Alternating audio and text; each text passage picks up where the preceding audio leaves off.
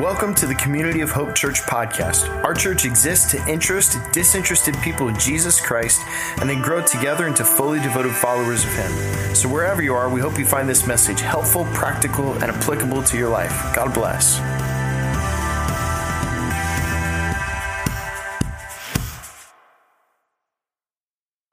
So, if I didn't say it already, happy 2023. Happy New Year.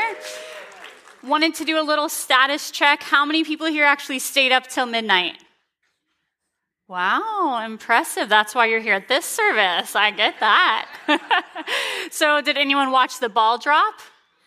Was everyone else watching football? Yes, okay. Anyone planning on eating black-eyed peas today? Yes, this is what I always did as a kid, for good luck, right? The 9 a.m. service thought I was crazy when I said that. Has anyone made any New Year's resolutions? Anyone resolved not to make New Year's resolutions? Okay, yes. I have a friend who actually calls them just casual promises to myself that I'm under no legal obligation to fulfill. So that's about where I see them. But since we have kids in the room, I wanted to take my moment and suggest to you some New Year's resolutions to make. Is that okay? All right. So kids, I will not say, I'm hungry 70 seconds after not eating my dinner. Okay? And maybe if you're a teenager, 70 seconds after eating your entire dinner. Will not say that. Okay? I will not ask why more than 3 consecutive times about the same topic, including, not limited to, the color of the sky, dinosaur existence, childbirth, and whatever it is my friend gets to do that I don't. Okay? And my personal favorite, most relevant to my recent personal life, is that I will not leave complicated school projects that require multiple trips to the craft store until the day before they're due. Okay? Kids, are you with me? All right. You know, it's funny because even if you're not someone who makes New Year's resolutions, it just seems to be a natural part of our cultural rhythms that at this time of year, we start to evaluate our lives. We think about, what went well last year, or maybe what didn't. What do we want to change? What do we want to add or subtract? And we just kind of have these questions in our mind, I think even if we're not aware of them. We're just naturally evaluating and thinking about a fresh start. And so because it's New Year's Day, and I have that in mind, I wanted to suggest a new question to you. What if the most important thing we can do this year is just to wait on God? So we're going to dive into that today. But first, we're going to take a look at a passage of Scripture that we looked at right before Christmas that will help us to examine this question. So if you're able, would you stand for the reading of God's Word? This is Luke 2, 22 through 40. When the time came for the purification rites required by the law of Moses, Joseph and Mary took him to Jerusalem to present him to the Lord. As it is written in the law of the Lord, every firstborn male is to be consecrated to the Lord, and to offer a sacrifice in keeping with what is said in the law of the Lord, a pair of doves or 2 young pigeons. Now there is a man in Jerusalem called Simeon, who was righteous and devout. He was waiting for the consolation of Israel, and the Holy Spirit was on him. It had been revealed to him by the Holy Spirit that he would not die before he had seen the Lord's Messiah. Moved by the Spirit, he went into the temple courts. And when the parents brought in the child Jesus to do for him what the custom of the law required, Simeon took him in his arms and praised God, saying, "Sovereign Lord, as you have promised, you may now dismiss your servant in peace. For my eyes have seen your salvation, which you have prepared in the sight of all nations, a light for revelation to the Gentiles and the glory of your people Israel." The child's father and mother marveled at what was said about him. Then Simeon blessed them and said to Mary, his mother, "This child is destined to cause the falling and rising of many in Israel, and to be a sign that will be spoken against, so that the thoughts of many hearts will be revealed, and a sword will pierce your own soul too." There was also a prophet, Anna, the daughter of Penuel of the tribe of Asher. She was very old, She had lived with her husband 7 years after her marriage and then was a widow until she was 84. She never left the temple, but worshiped night and day, fasting and praying.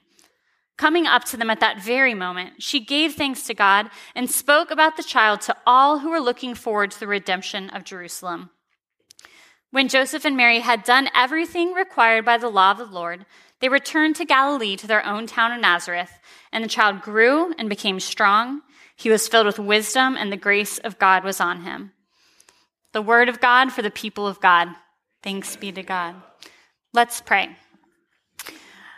Father God, thank you so much for who you are, that you are a God who continually invites us deeper into relationship with you. Lord, open our minds, our hearts, our ears today to hear the word you have for us. Help us to start this new year firm on your foundation, as we've already sung this morning. Lord, all of this is for you, and we love you. It's in your Son's name we pray. Amen. You may be seated.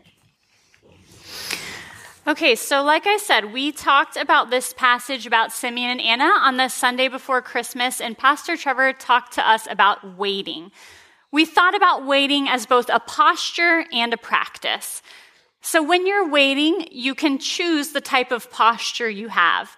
You may have good posture, where you're waiting expectantly, hopefully, knowing God will work. Or we may have bad posture, where we're frustrated, don't understand why God's not working. We try to wrench things into place ourselves. And we also talked about waiting as a practice. We learned and practiced waiting prayer, where you can just sit in God's presence and wait for what he has for you. And if you missed that message, I would highly encourage you to go back and watch it, because today we're going to look at another angle of waiting. You know, we talked about waiting a lot on the front side of Christmas, where we're waiting for Jesus to be born. And now this past week, right, we've been celebrating that. Jesus was born in Bethlehem. But we're still a people who is waiting, because we're waiting for Jesus to come again, for him to come and bring with him the new heavens and the new earth, where there's no more sadness or crying or sickness, where God's full glory is revealed. And so in this waiting, what I'd like to talk about today is what we do while we're waiting. Now, that's probably funny to some of you who know me. Of course, I'm the one bringing the message about what you do while you wait, because I don't sit still well. But I promise it's not just my type A personality coming through. I think there's actually two types of waiting.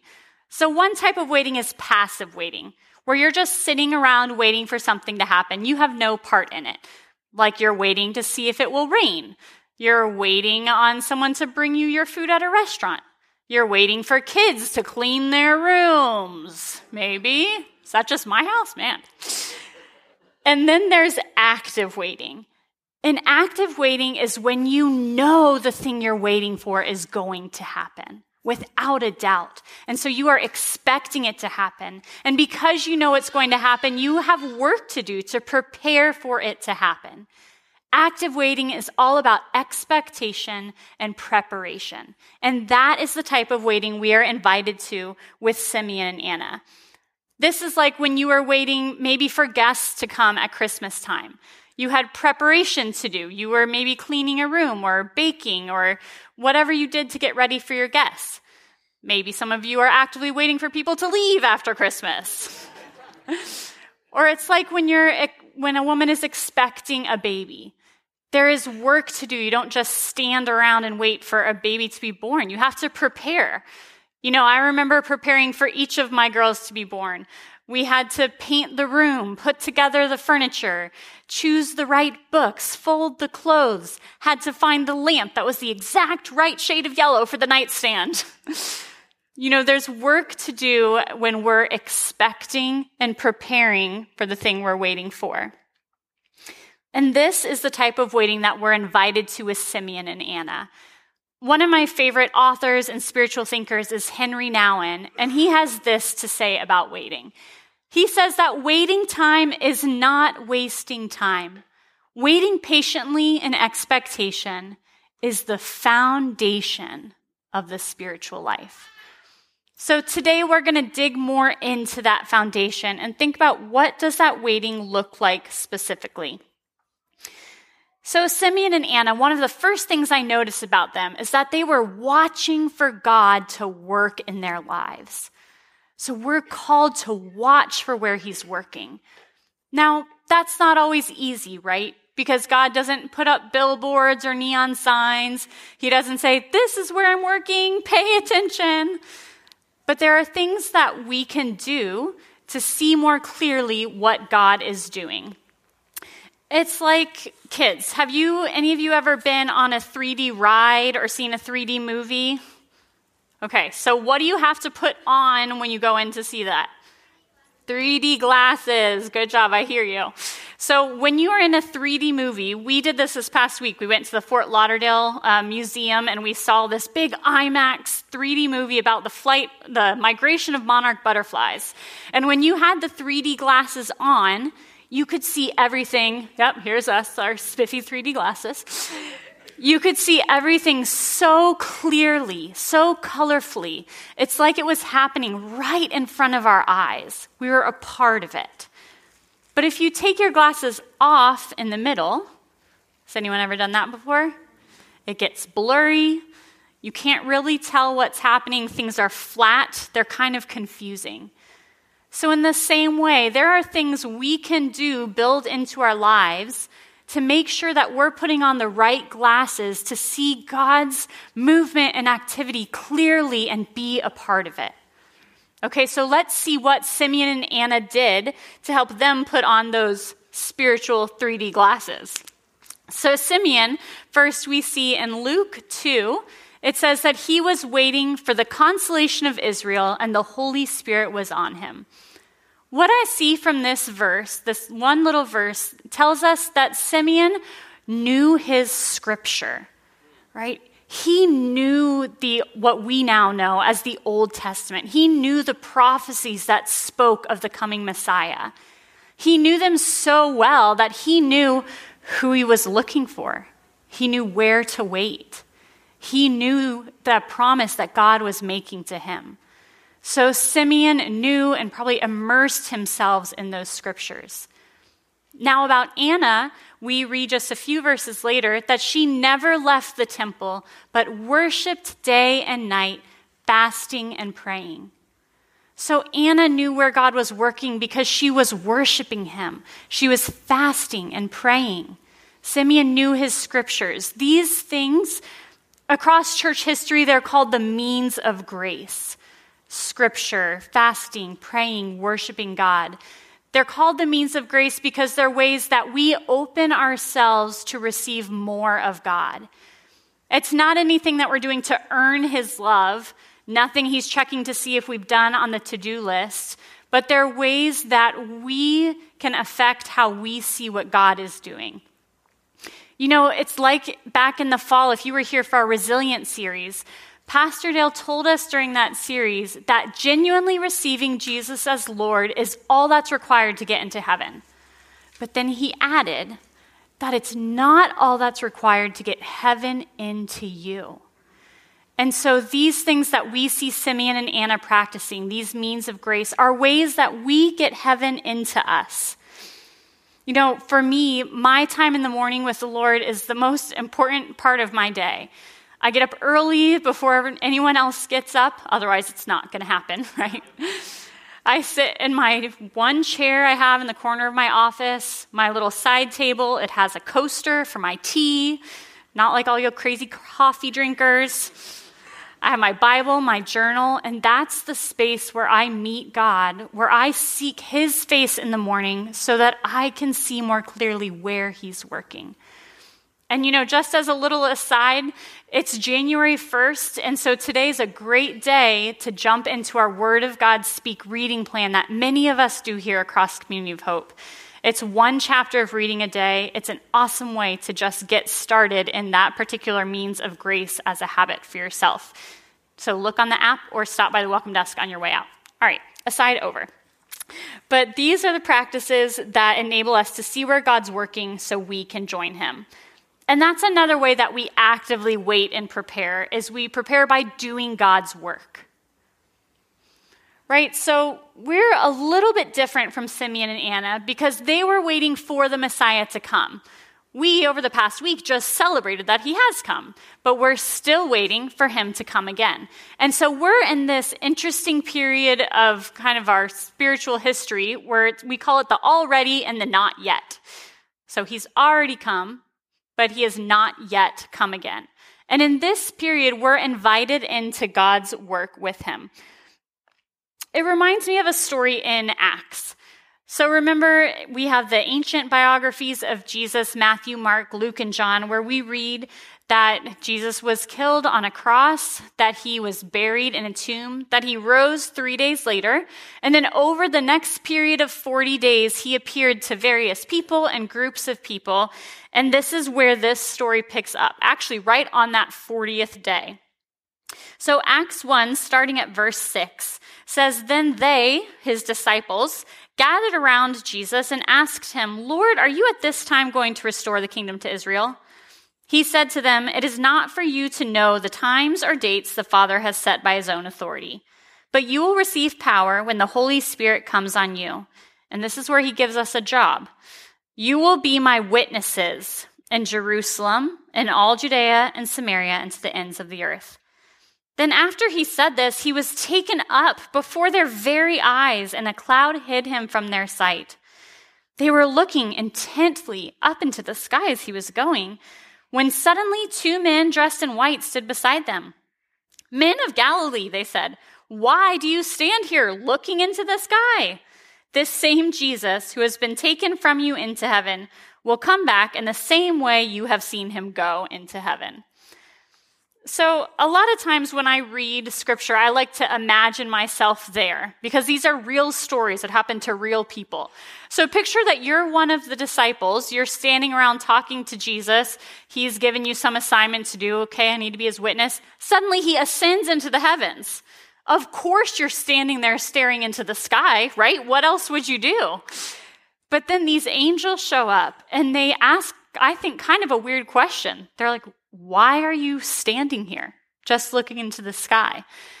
And in my mind, what they were really asking is, why are you passively waiting around?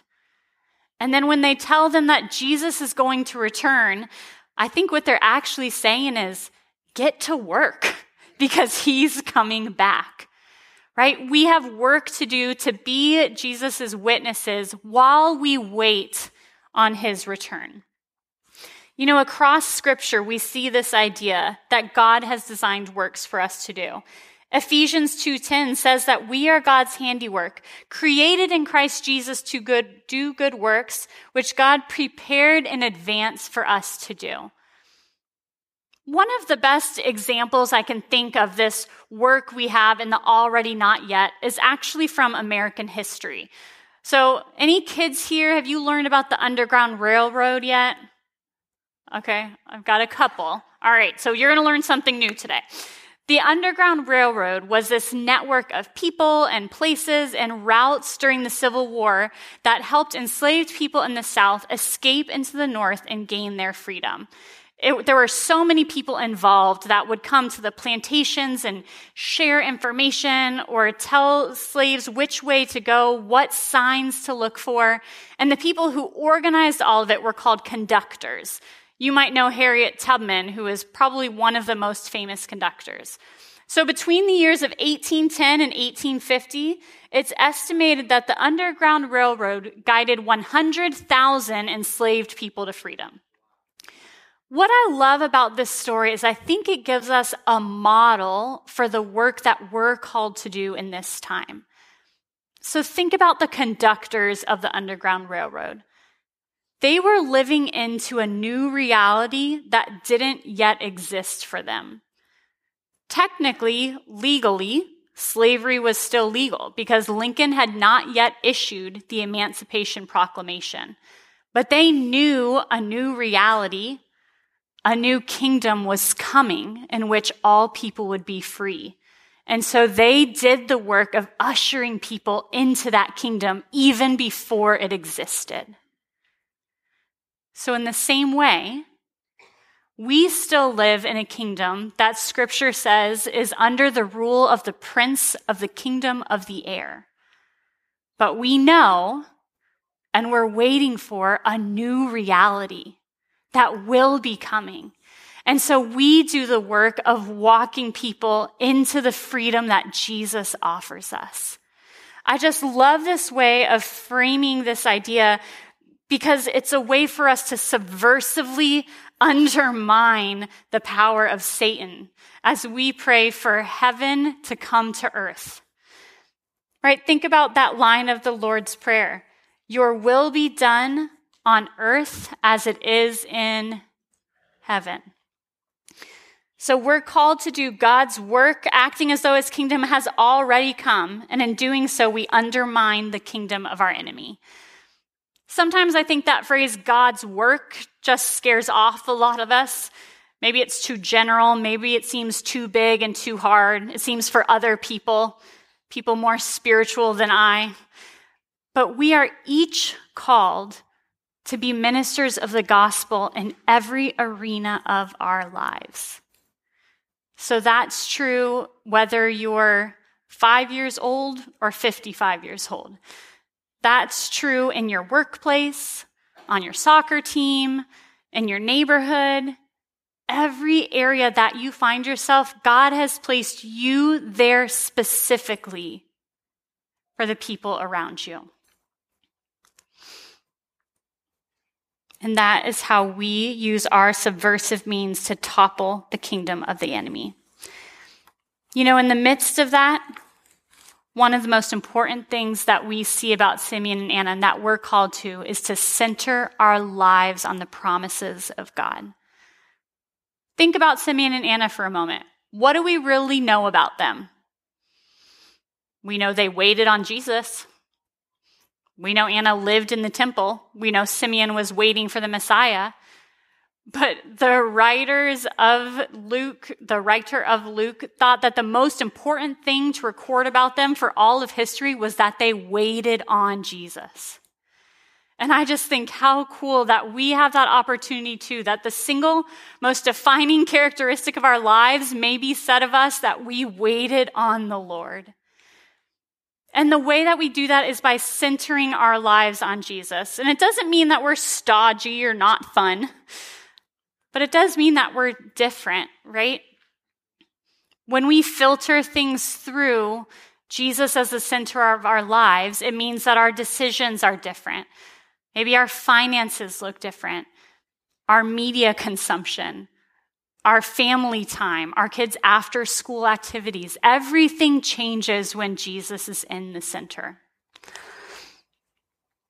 It's funny. I was at the park a couple months ago with some friends, my kids and some friends of theirs from school. And so Mom and I were sitting on the bench, and we were just chatting about our families. And her kids are similar age to mine, so elementary. And she was talking about, their family rhythms and how crazy busy they are, and the tutors that they have and the musical instruments they're working on, and which schools will look the best on the resumes. And, she was just kind of overwhelmed by all the things she was trying to do for her kids. And then she asked me what our family rhythms looked like. And I told her, well, for us, the most important thing is not that our kids excel academically or become piano virtuosos or, MVP players on the field, which there's no way that's going to happen based on our recent soccer experience. But for us, the most important thing for our kids is that they love God and love people. And so I told her, we don't do activities that meet on Sundays because we're at church together. We don't even let them do a lot of activities because we value our family time together. And she looked at me, I think she kind of shook her head, and she said, "You're different from the other moms." And I was grateful for that. It's not always easy to look different, but it is what we're called to. And I can tell you that, we've done the faith thing as a nice add-on extra. It makes us feel good. We come when it's convenient. But when life actually meets life, it just doesn't work anymore. Our God wants all of us. He's a jealous God. He wants to pour all of his love into all of us, not into a segment of our lives. So when we center our lives on the promises of God, we're invited into this awesome privilege, living a life of hope. You know, at the beginning of this message, I asked you, what if the most important thing you can do this year is actively wait on God? But now I want to change the question just a little. And here's a question that I would like you to think about as you're asking God, how are you inviting me to actively wait on you? For some of you, that may just be here checking out church, or you might be trying it out after, many years, or you're watching online, you're not even sure you want to come in person. This is not a moment of pressure. This is an invitation that maybe your next step is just to come back. For some of you, maybe God is inviting you to think about how you can watch more carefully for him by developing those means of grace, getting into scripture or praying or fasting or spending more time in worship. For some of you, maybe there's something specific he's been asking you to do, inviting you into his work in the already not yet. Maybe there's something that keeps popping up in your mind that it's time to say yes to. And for some of you on this first day of 2023, maybe it's time to think about where your life is centered and where the Lord is asking you to center it. And then I think there are probably some of you here or watching online who you feel like you have been waiting on the Lord and waiting, and maybe you're still waiting, or maybe he didn't show up the way you wanted him to. And I've been in those spaces too. And what I think God would want to say to you here is that his promises are still true, whatever our circumstances are, and you're being invited to just lean in a little. So we're going to take just a moment now. This is what we do in our Kids of Hope rooms, by the way. After they hear a story, we always take a moment for them to speak to God, because we know God talks to kids just like he talks to grown-ups. And so with this question, I would just invite you to take a few moments now. Ask God, what's the one way that he's inviting you to actively wait on him?